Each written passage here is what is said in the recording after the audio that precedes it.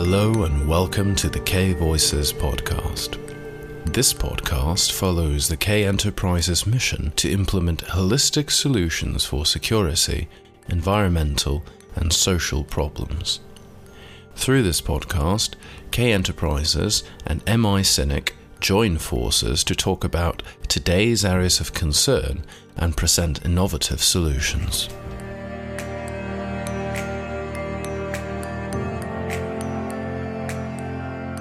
Hello and welcome to another episode of K Voices. We'll be talking about Afghanistan. To that end, I've invited Mr. Gracias, Kassongo, founder and CEO of K Enterprises, an international development and trade organization firm specializing in modernization, security, and infrastructure, as well as Mr. Eliot Wilson, author, journalist, broadcaster, and advisor working in strategy, PR, as well as commentator on politics and parliament. He's the co-founder of Pivot Point, a strategic advisory and PR consultancy, clerk in the House of Commons, serving on several select committees. Chief writer, then head of research for Right Angles, a London-based reputation management practice. Thank you both so much for joining me today, and I'm very excited to have this conversation on what is most likely the most pressing issue that we're certainly dealing with today. Gracias. You've touched on the issue of negotiations, and I think one of the prerequisites that you're going to have whenever you have a negotiation between peoples or governments is that at the very least, you're going to need to know what is being negotiated and having a clear understanding of what the situation on the ground is from either end. So I think a certain amount of demystification and a certain amount of chasing the truth is needed. And this is where K Voices stands the loudest, because this podcast, more than anything, believes we need to discover the truth, because without discovering the truth, we can't offer a solution. And I would say that there's a commonality towards our purpose and what is happening today in Afghanistan. We need to be able to arrive at the truth, uncomfortable, unfashionable, and hard as it may be. And once we're able to arrive at that truth, which isn't always a given with a lot of news media that have their own agendas and their own interests, whatever those might be, then we're able to actually offer up solutions that have a chance of succeeding. In this case, Gracias, as you were mentioning, in getting to that negotiating table and finding that there may be more positive outcomes out of that than there ever were 20 years of boots on the ground.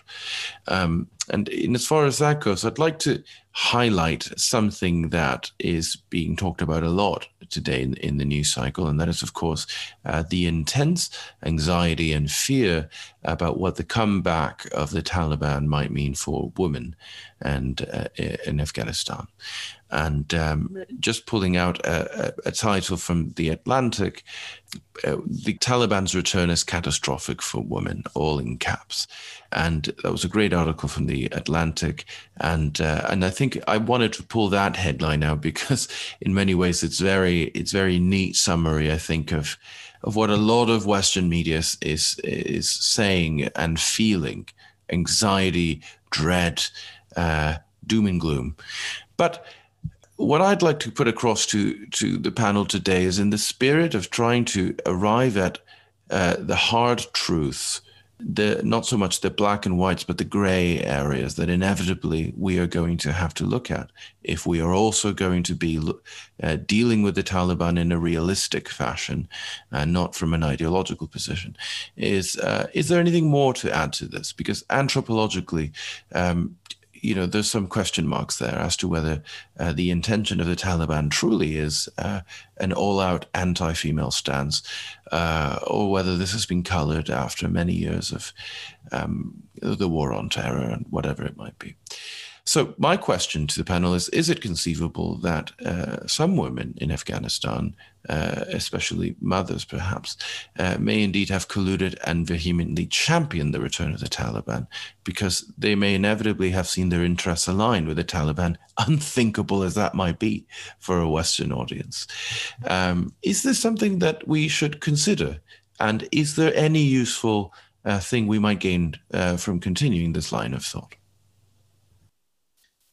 Well, Thomas, it was the great feminist Gloria Steinem who said, "The truth will set you free, but first it will piss you off." And I think there's an instinctive problem here that we assume on the one hand, we know, let's take this from the bottom. We know that the particular form of Islam, which is practiced by the Taliban and by others, is at its heart fundamentally not about women's rights. Women are second-class citizens at best. Their rights, insofar as they are even rights, are heavily curtailed. They're not allowed to operate independently of the male members of their family, essentially, from their father to their husband to their sons. Now, we, of course, regard that in the West with horror because it harks back to a time which in Western society we don't even remember now. In the UK, women have had the vote since 1918, in New Zealand since the 19th century. So this idea that women are not full independent participants in social society is extraordinary and abhorrent. But we tend to translate that to an automatic assumption that women in Afghanistan must all hate the Taliban and must therefore reject the place in society that the Quran sets out for them. Now, you can argue that, of course, some of them may be brainwashed, if you want to use that. They may be under the coercion of a patriarchal society. All of that may be true. But some of them, and of course, there's no way of knowing without going door-to-door polling, and I wouldn't advise that in Kabul at the moment.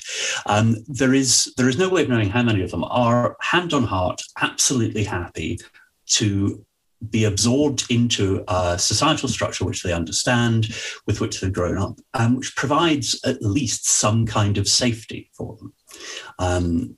I mean, yes, we can talk about the appalling abuses of women who seem to break some of the laws of Islam. We've seen horrible cases of women who've had extramarital affairs or even have been raped and have been blamed for the rape itself and all of that kind of thing. But what the Taliban are offering to the people of Afghanistan at the moment is security. Because if the Taliban are in charge, then you're not going to have Taliban suicide bombers at every crossroads. I think there's another interesting point, though, here, and it's you touched on it earlier. We're still very much in the denial phase, where we're saying how dreadful the Taliban are, how grotesque their abuse of women's human rights are, how appalling a society they want to see, and how we can't have any part of that. And that will always be our intellectual case. But if you look at, for example, Saudi Arabia, no one is suggesting that women have a good time in Saudi Arabia. Yes, they have more freedom than those in Afghanistan currently. Yes, they can be educated. Yes, they can now go out driving on their own. And, as somebody remarked to me a few years ago, at least in Saudi Arabia, men and women have equal voting rights. Neither of them can vote. So, we've seen in Saudi Arabia a system which has gradually extended some fairly marginal freedoms to women, and has done so in part, I think, because it wants to be accepted as a more progressive, Western-looking member of the Muslim coalition in the Middle East. But I think the final thing, just to put this in before you hand over to Gracias, is that we shouldn't be too self-deceptive about how hypocritical we can be, or perhaps just dedicated to realpolitik. It's all a matter of flavour. If you say to me, will we be sitting here in 2030 having successfully campaigned for a human rights commission in Afghanistan? No, we won't. We might have shouted at them at the United Nations. We might have said we won't sell them fruit or something, but we won't have created those kind of institutions in Afghanistan, provided the Taliban are still in charge. However, if you ask me in 2030, we'll be sitting here buying lithium from them. Yes, we might well be, because by and large, memories and outrage fade. And you get to the stage where if you need to be in a trading relationship with somebody, generally you find a way to swallow that. The Americans, of course, have had two big exceptions to that. There was Cuba since the fall of Batista in 59-60, since the revolution. And from time to time, there's been Iran. Americans have these two great obsessions with Cuba and Iran. They will not deal with them in any way, shape or form. But if you look around the rest of the world, there are plenty of bad regimes. There are plenty of regimes who do things which we find abhorrent, or which we would find abhorrent if we knew about them, but we don't. And yet we happily trade with them. In some cases, we sell them things which they may use to suppress their own populations. But we accept that while you want to be nice, you can't be nice everywhere all the time. So, we may well be trading with a Taliban-ruled Afghanistan in 10 years' time. It doesn't mean we'll like it, but I think we will eventually see the necessity of doing it, even if we have to grit our teeth. Actually, Eliot, that's a very interesting point. I love how you answer that question. That is spot on. It's important to remember that when you think about the Taliban, their version of Islam is quite linear, if I can use the term. They're not really open to, they will never change or shift any aspects of what they believe is firmly aligned to their version of Islam. So we talk about human rights in general, not just women, but obviously women rights in this occasion. They would expect women to adhere to their version of Islam. They might, I don't know, to improve or appease and attract foreign direct investment, or actually down the line to actually reduce sanctions and so forth. Try to establish certain, be a bit more lenient in certain areas towards what they believe is, it doesn't violate their version of Islam, but still is punish those who they believe should be punished for violating what they believe is their version of Islam. To simplify the language, I'm trying to say is actually that it's going to take a long time before they even shift in any way.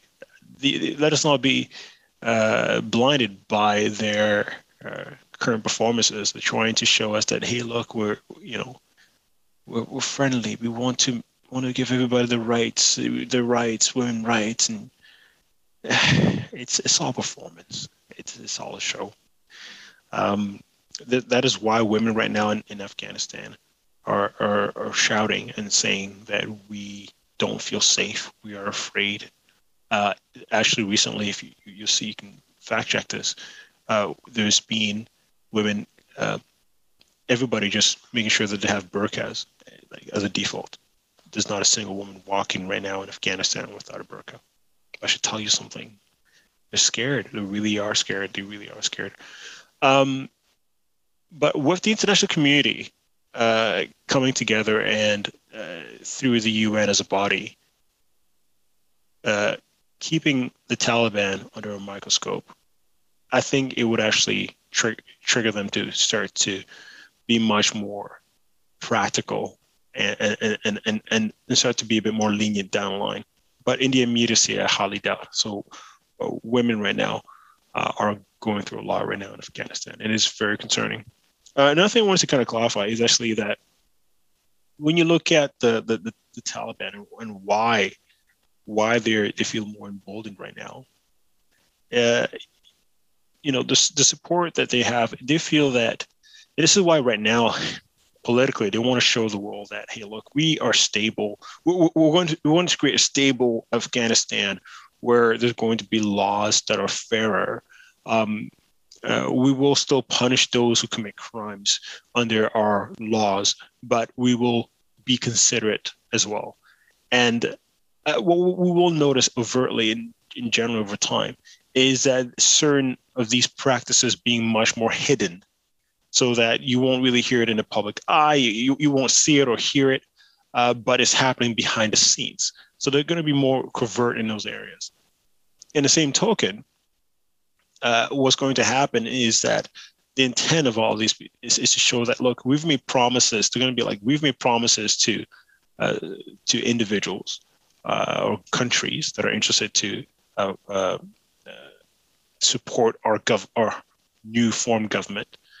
And in a sense, to ensure that we protect those relationships, we will start to show ourselves as much more diplomatic and much more organized. So that's what's happening right now.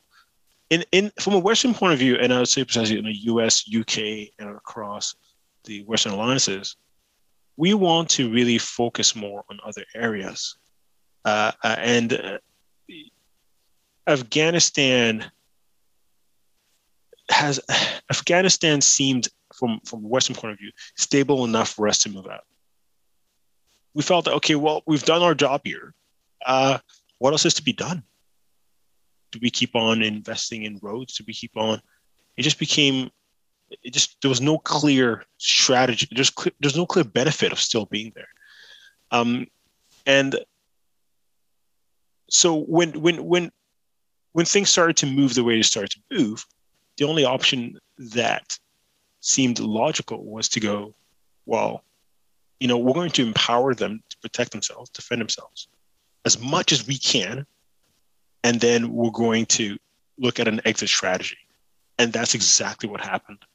But the reality is actually what we did not expect as the West and all Western NATO allies is for that to happen this quickly. And again, the suspicion actually highlights again, in review what's happened. It highlights again that yes, the Taliban are organized, but again, not that organized. It takes. I mean, yes, they are sophisticated. Yes, strategically, they have a lot of military experience. And I totally agree with you. They have a lot of military experience, tactical experience. They understand the terrain. But to orchestrate something like this quickly, wow, you need a lot of support to do that. And definitely, there's a lot of proxy activities behind the scenes in that sense. And that's what I want to conclude in regards to that, Thomas. Some of the reports that we've received is, of course, of women and children and families trying to escape via the Kabul airport, but anywhere else. And I think that very much goes along with Gracias, your comments, and Eliot as well, about the general state of anxiety and fear that many women will be feeling in Afghanistan. Of course, what confounds the problem is how fractured Afghanistan is, and in that regard, we have had terrorist attempts at Kabul airport, and of course the successful terrorist attack, which killed people as well, trying to evacuate. Highly alarming news, of course, but I want to focus on the so-called ISIS-K, which has been at the heart of these terrorist attempts at the Kabul airport, and what is the fear that we should be feeling here in the West that this could spill over here as well in a repeat of the types of incidents that we had seen in the last decade? Should we be fearing retaliation from groups such as ISIS-K? And are we to believe that the Taliban have become more modest towards the West in comparison to ISIS-K? Should we fear them both equally? Will Afghanistan be a safe haven for more of the sort of terrorist radicalizing that led us there in the first place? Eliot. Thanks, Thomas. I think we need to be a little bit careful about this, because I think we need to understand just how long ago pre-Afghanistan was. If we're talking 2001, if we're talking about somewhere where you can radicalize people, where you can keep them together, where you can feed them a diet of misinformation and propaganda, and where you can also train them in some of the things they might want to do to cause terrorism. 20 years on, to be honest, we've got the internet for that. You don't need to be radicalized in the Tora Bora Mountains. You can be radicalized in your bedroom in Leeds or Bradford or Sheffield or anywhere across the country. The internet is more than capable of providing you with that misinformation and propaganda on a drip feed, carefully targeted at you. And if you are the sort of person who is likely to be radicalized, and that tends to be, in the UK at least, young men who feel disenfranchised and left out of society and effectively without a role, then you will find these things on the internet, and therefore it falls to our cybersecurity systems and agencies to do a lot of the work to screen that, and also to use it to catch plots much earlier in the execution. I think one of the problems is, one defense of our 20-year stint in Afghanistan has been that we haven't had any terrorist attacks launched from Afghanistan over the past 20 years. And you think, well, no, but it is an absolute basic maxim of archaeology anyway, that absence of evidence is not evidence of absence. We have had terrorist attacks in this country. Obviously, the most obvious was July 2005. We've had the Westminster Bridge attacks more recently, but we've also had any number of attacks which have not taken place because of very, very good work by the security service and by the police, based on intelligence from across the intelligence community. One of the great problems of living in a Western democracy is that you can't talk about your successes which lead to things not happening. The best day MI5 will ever have is when 10 bombs don't go off. But they can't talk about that because very often they will compromise ongoing investigations or they will demonstrate how they foiled them. So I think we're at a stage in the UK, I wouldn't speak for the US, not living there, but in the UK, I would say we're at a stage where the actual terrorist threat is high, is one with which I think people can live. And I don't personally think that the Taliban returning to power in Afghanistan is going to make a significant impact on that, simply because if you want to blow people up in London, you don't need to go to Afghanistan to learn how to do it. Actually, Eliot, you're spot on. Definitely, because actually, in terms of ISIS-K, ISIS-K is an interesting case because their agenda is quite aligned with ISIS, but they're just another arm, to keep it simple. They're more of a threat than the Taliban right now. I think the only challenge right now is a lot of people right now in Afghanistan, and this is another security concern we should be aware of, is that a lot of people in Afghanistan feel that we've let them down. And this also would create a scenario where these groups can actually recruit more individuals who will be motivated down the line to cause us harm. That's where I become very concerned. And I believe that from a security standpoint, that it be in the UK and across the NATO alliances, it's something that everyone's thinking about. And down the line, we have to be very aware that their recruitment campaigns will be very directed towards those who've been hurt. In the same token, ISIS-K and the Taliban are sworn enemies. They really hate each other. So that kind of puts a scenario, for example, where the Taliban, don't think we can hope from a Western point of view, if we look at it geopolitically, is that the Taliban, let's say in a metaphoric sense, literally are moving in a more positive direction. They're more open to democracy. They might not be completely open to democracy, but certain aspects that will actually allow the country to be stable, where human rights is maybe not completely adhered, but at least there's some fabric of balance into the social economics. That can open a scenario where, for example, we continue to hold the Taliban accountable. You've promised this, you must fulfill this. In the same token, they become now a buffer to keep the security balance across. But what we should be aware and be concerned is actually that ISIS-K is here. They're here to stay for quite a long time. They're not going to go anytime soon, but we need to push that forward. We need to push those the security agendas forward. As governments across the West, I believe that is a big focus right now to monitor their activities, but also to ensure that they're not using the current situation to actually propagate things, which is quite inevitable. They're doing it already. If we were to look at it strategically, ISIS has been hit hard, and they're not as strong as they used to be. That's the good news. I'm very happy to hear that, by the way. But they're still a threat, and they're starting to spill over across the continent of Africa. They're starting to form more alliances in the continent.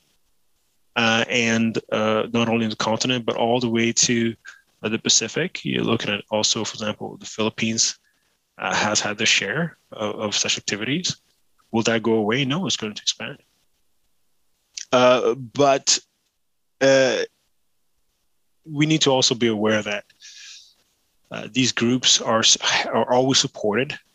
When I say by proxy groups, it might be direct or indirect through private companies and so forth, all the way to direct governance. So it's a challenging scenario, but in some cases, in ISIS-K, for example, the support they have allows them to spread in a way that is difficult to track. It's not like, for example, you look at obviously with online propaganda, which is the main kind of method that they use to recruit and so forth. And Eliot's spot on. You don't have to go to Afghanistan. Folks don't have to go to Afghanistan anymore to be trained. They can be radicalized online, and they know exactly how to do that. They are successful in also using a lot of shell companies to acquire from raw minerals, convert raw minerals into cash, and inject that into their cause. So it's important to be aware of this. And I think from a strategic point of view, it's going to be an ongoing observation from a security point.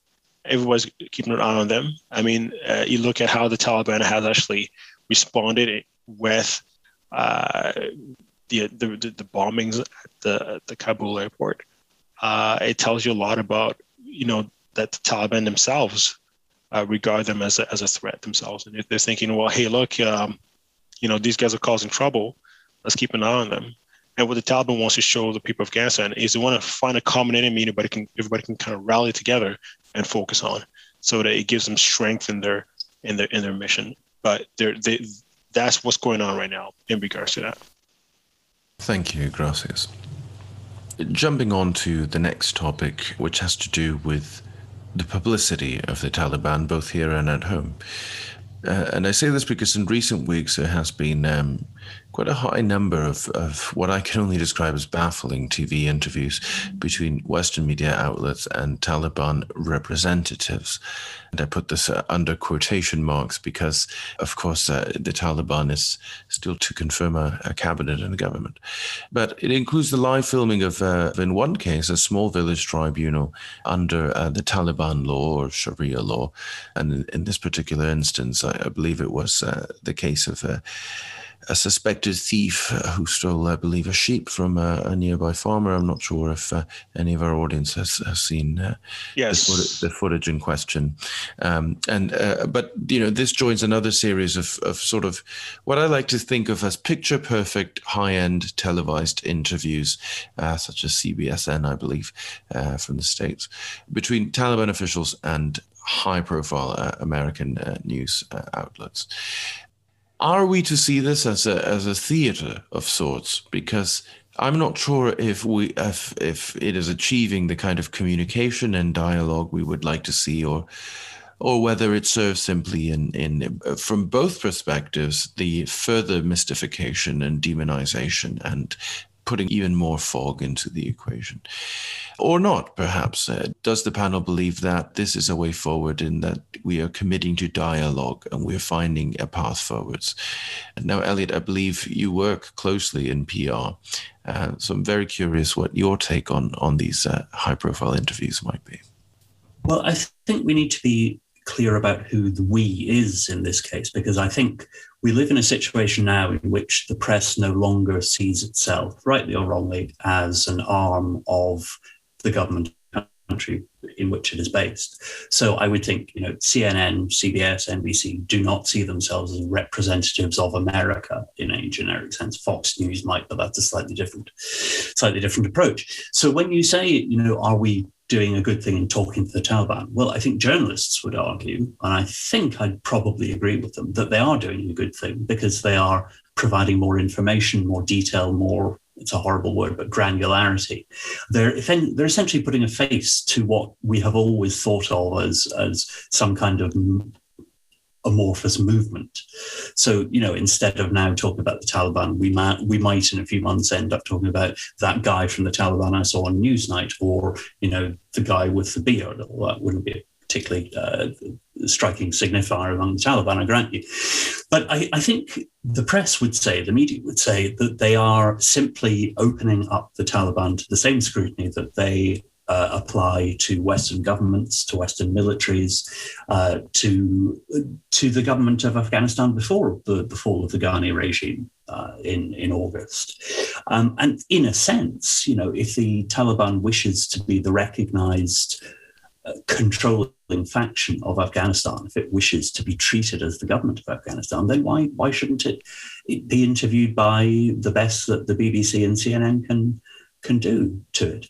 Now, I think we need to be careful, though, that we don't regard this as some kind of measure of approbation on the part of Western powers, that we are not saying that the BBC has interviewed you, therefore you are someone with whom we must deal. I mean, I think political judgments are entirely aside, but I think the media will operate in a relatively value-free atmosphere, if you like. And I think a lot of people would argue, and I would probably be one of them, that they should do exactly that.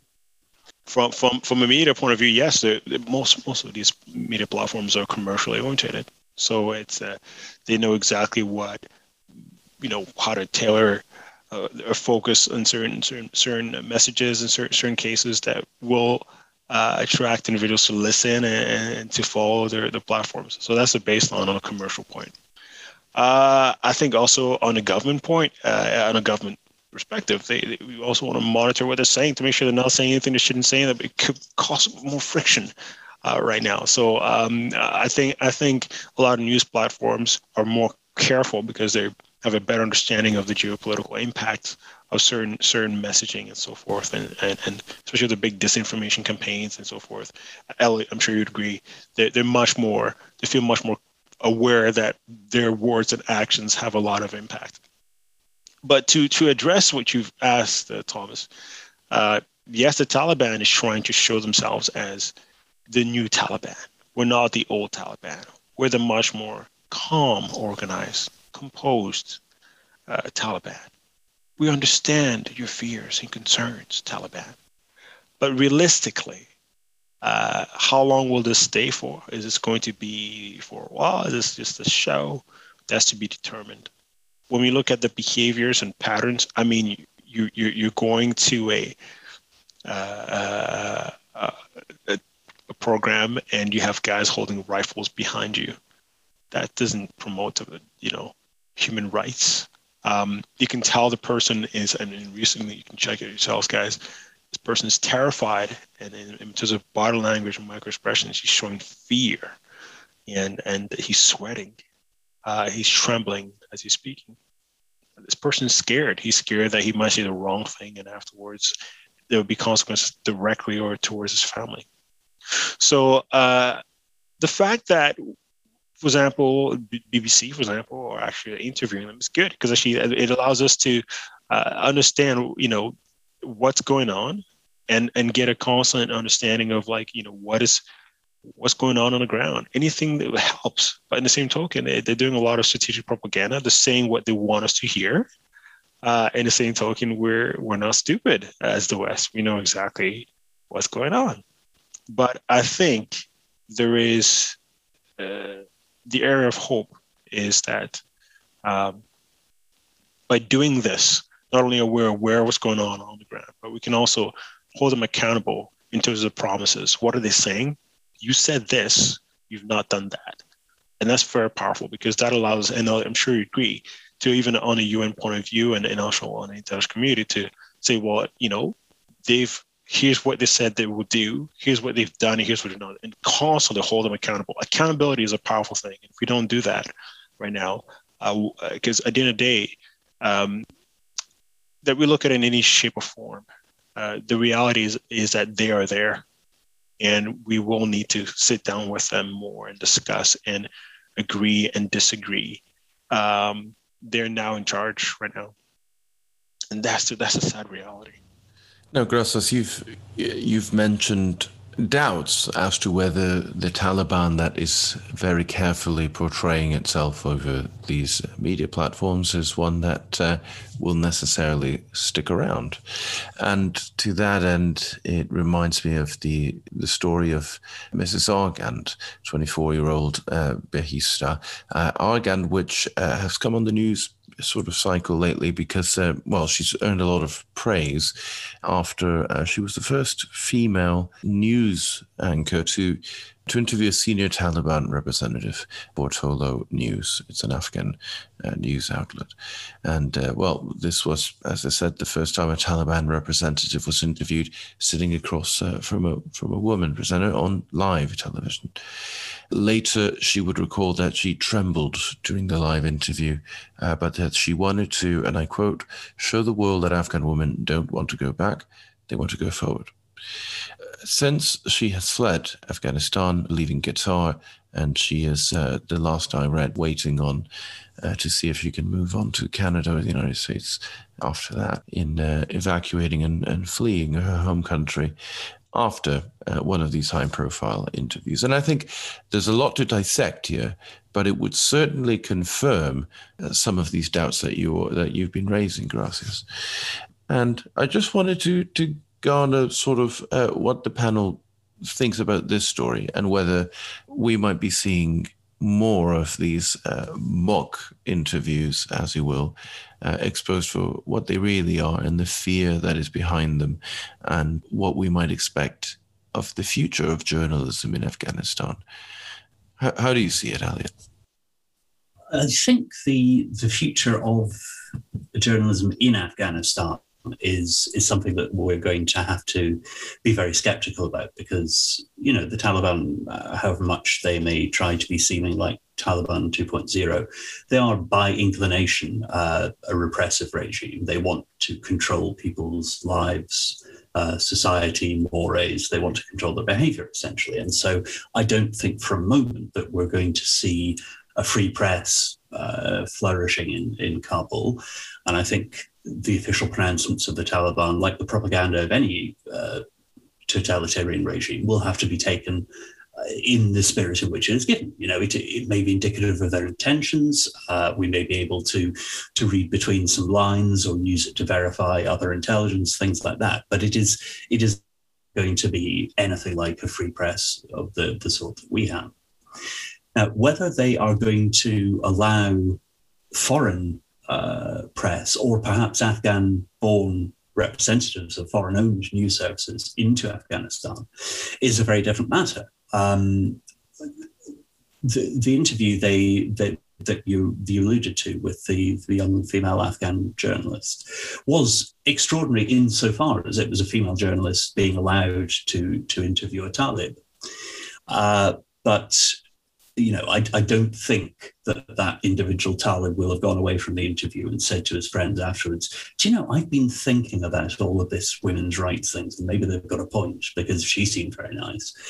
These people are, if nothing else, pretty intellectually tough. Their beliefs are not shaky. But, we deal with regimes like Cuba, like North Korea, like China, like all sorts of places like that, which don't have a free press all the time.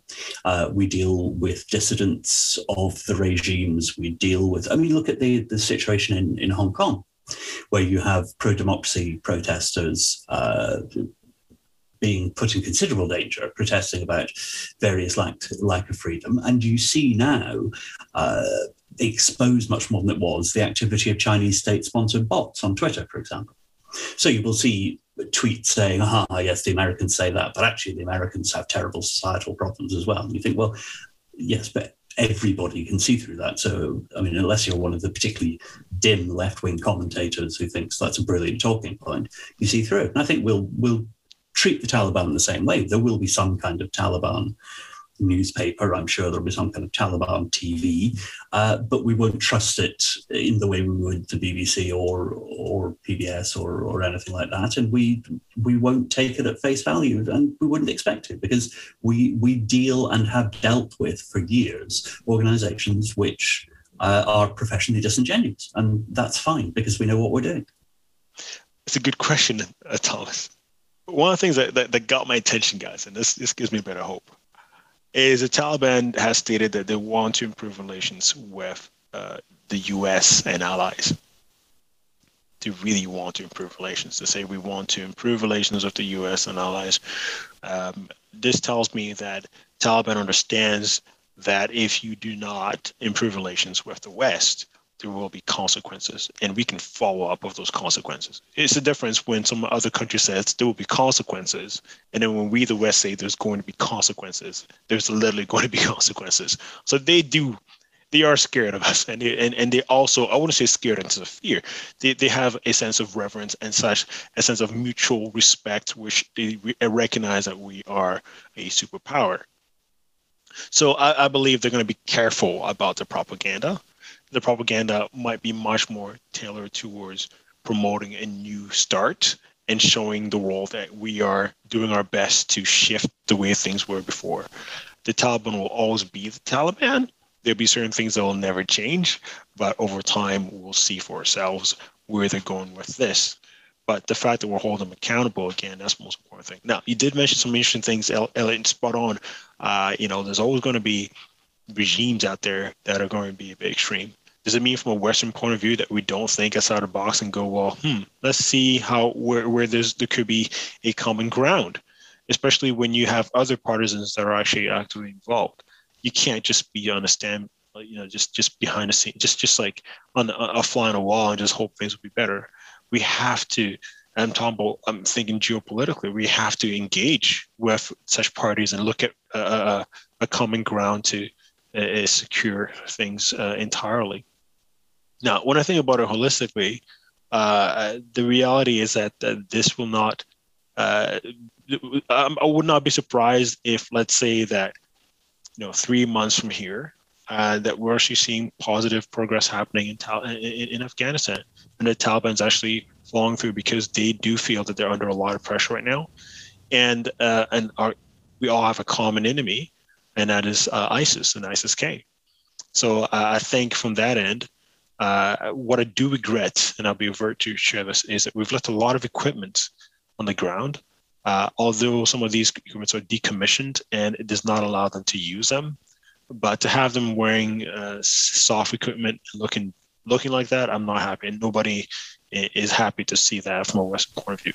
However, there is hope that things will ameliorate over time as they are doing the best to be in good behavior, if I can use the term.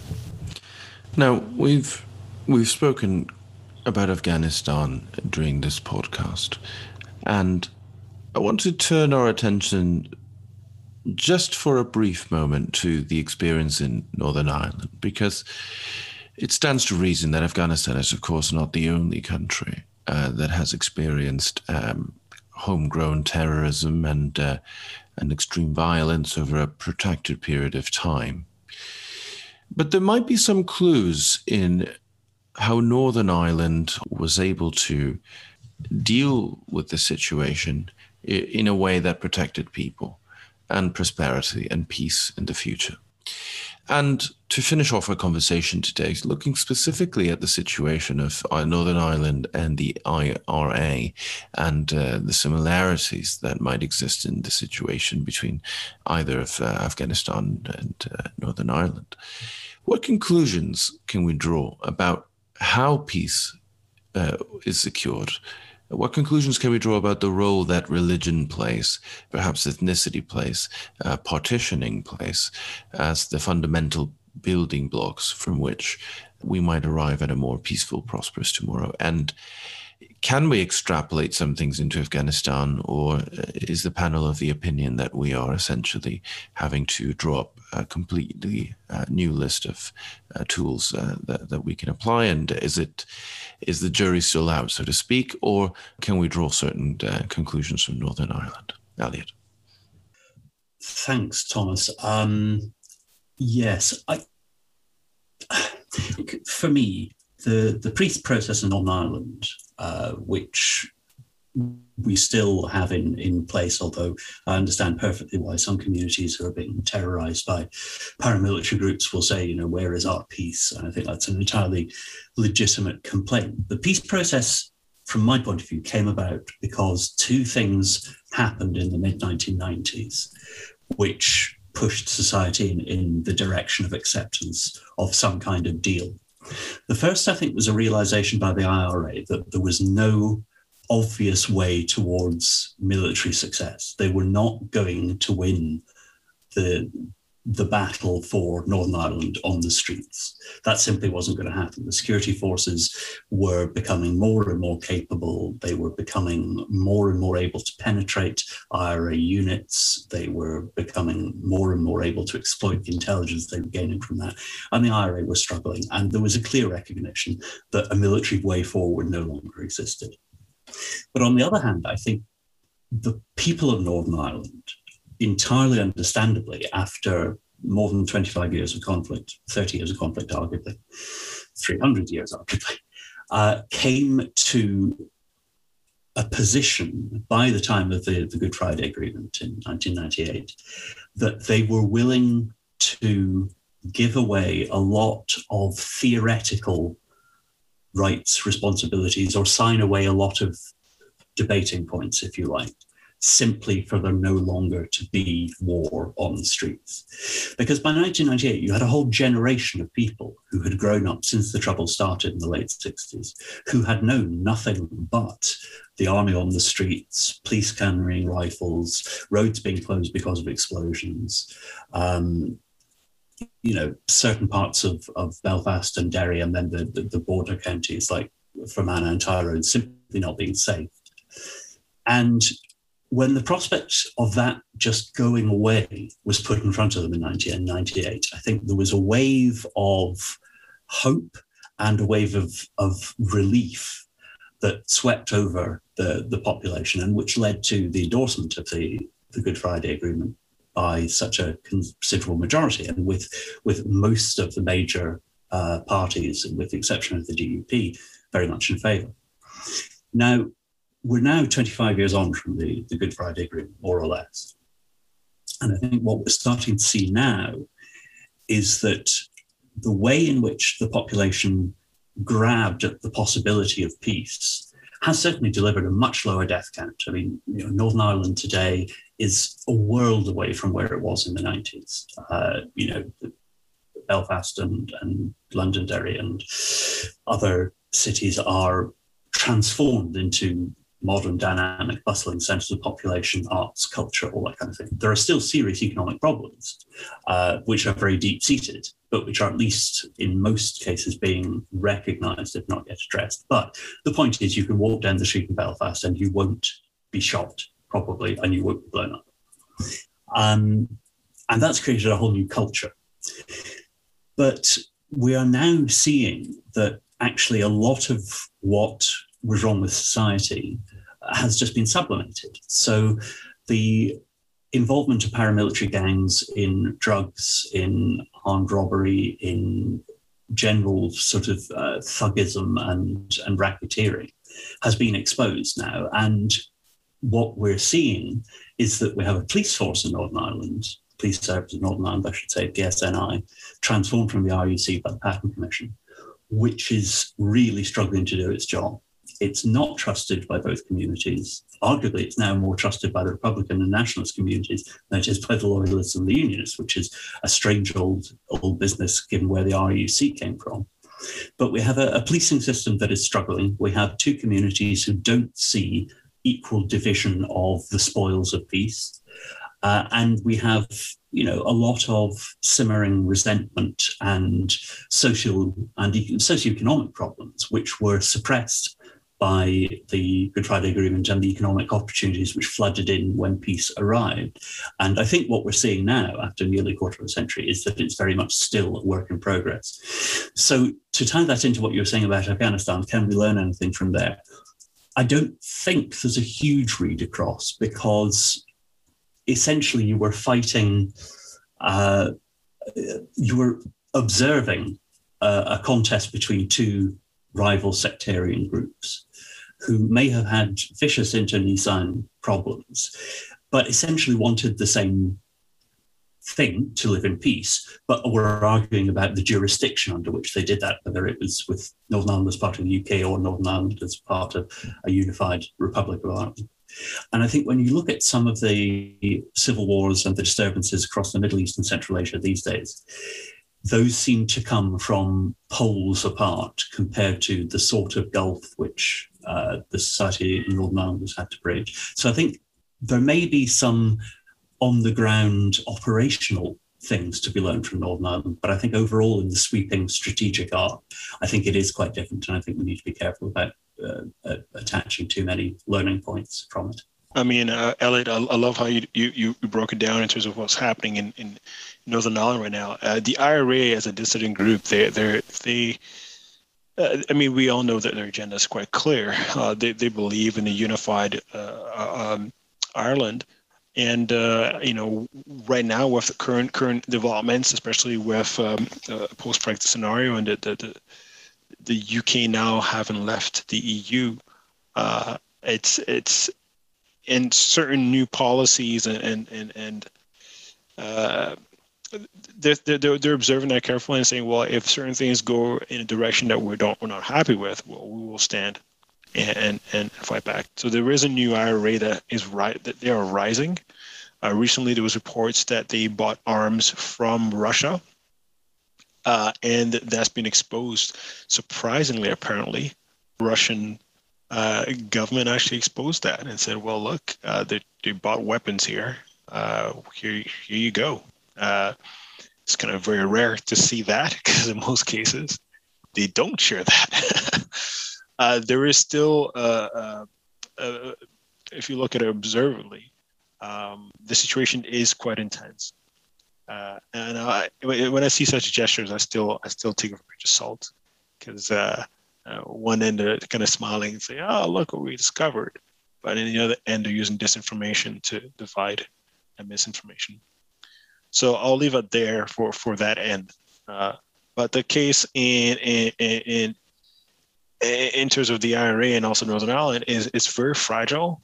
Will there be an escalation? I highly doubt. The reason why, because the relationship between both sides of the spectrum has been very rich. I know it's not always been perfect, but we've worked hard to maintain this balance and unity. There'll be those who try to promote division, but realistically, as a nation, we're strong. We're united. I think what does concern me is that on a if I want to briefly touch on this, because if there's any lessons learned in terms of religious influence and so forth, it's always a complex issue. It's something that affects every nation, and you have to look at it as case by case.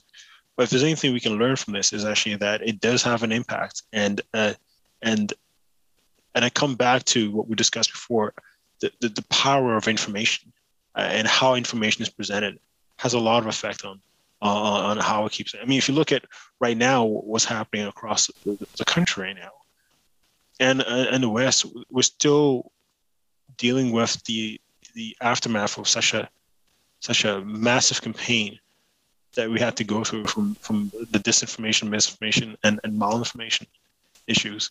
It has hit us hard, and people now don't know what they can trust, and the information out there that's been presented. The challenge we have here in the UK as a nation, and also for there to be families, businesses, NGOs, and so forth. We've now left the EU. I mean, I personally, again, personally, this is a personal opinion. I support whatever we choose to do. If we choose to leave the EU, that's good, and it's good for the UK. Okay, it's good for us. But when I look at it entirely, we're now in a new kind of era, a new kind of phase of things. So, there are folks out there who want to divide the country, and they believe that gives them leverage in certain ways. But also, I think, realistically, in the same token, if you look at it geopolitically, everybody has their concerns, and there's a lot of things people are trying to focus more on right now in view of a post-COVID scenario. COVID-19 still affects certain parts of the world. Some countries have dealt well with it, some haven't. If you look at right now, the tensions right now in Europe, I think a lot of activities from certain proxy groups, and I dare to say from Russia, have had a massive effect in relation with the relations among Western countries. So Europe is going through a lot right now, and we hope things will cool down. With right-wing extremism that's been actually rising on the back end of that, that now creates a scenario where it's difficult to sit down as before and negotiate things more smoothly. The NATO alliances has been hit hard during the Trump era, and people blame Trump for a lot of things, but little bit noticed, there's a lot of activities behind the scenes that have caused that.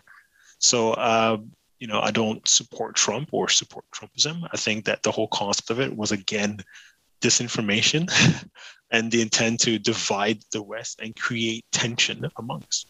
So we need to be aware of these realities. And my only desire and prayer is that, we keep on pursuing unity during this phase, because our greatest strength as the West is in our union.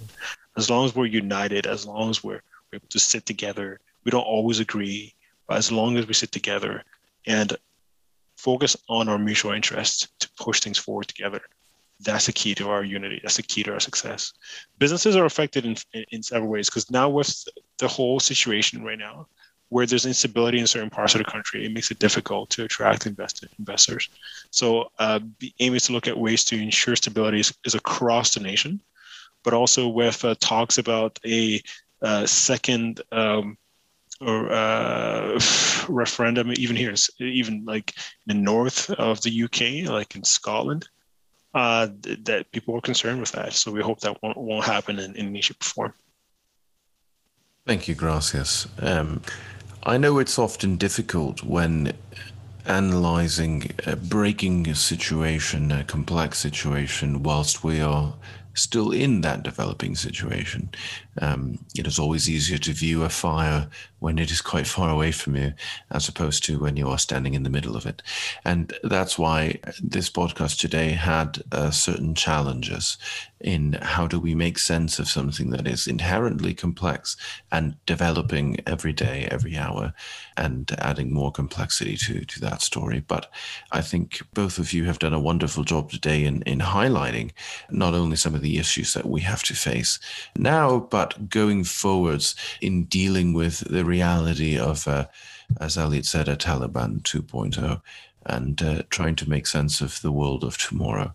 So to that end, I wanted to thank you both for a brilliant contribution today, and trying to make sense of this and trying to offer different solutions and different ways of approaching what will surely be a slightly more complicated Afghanistan and its relationship to the West.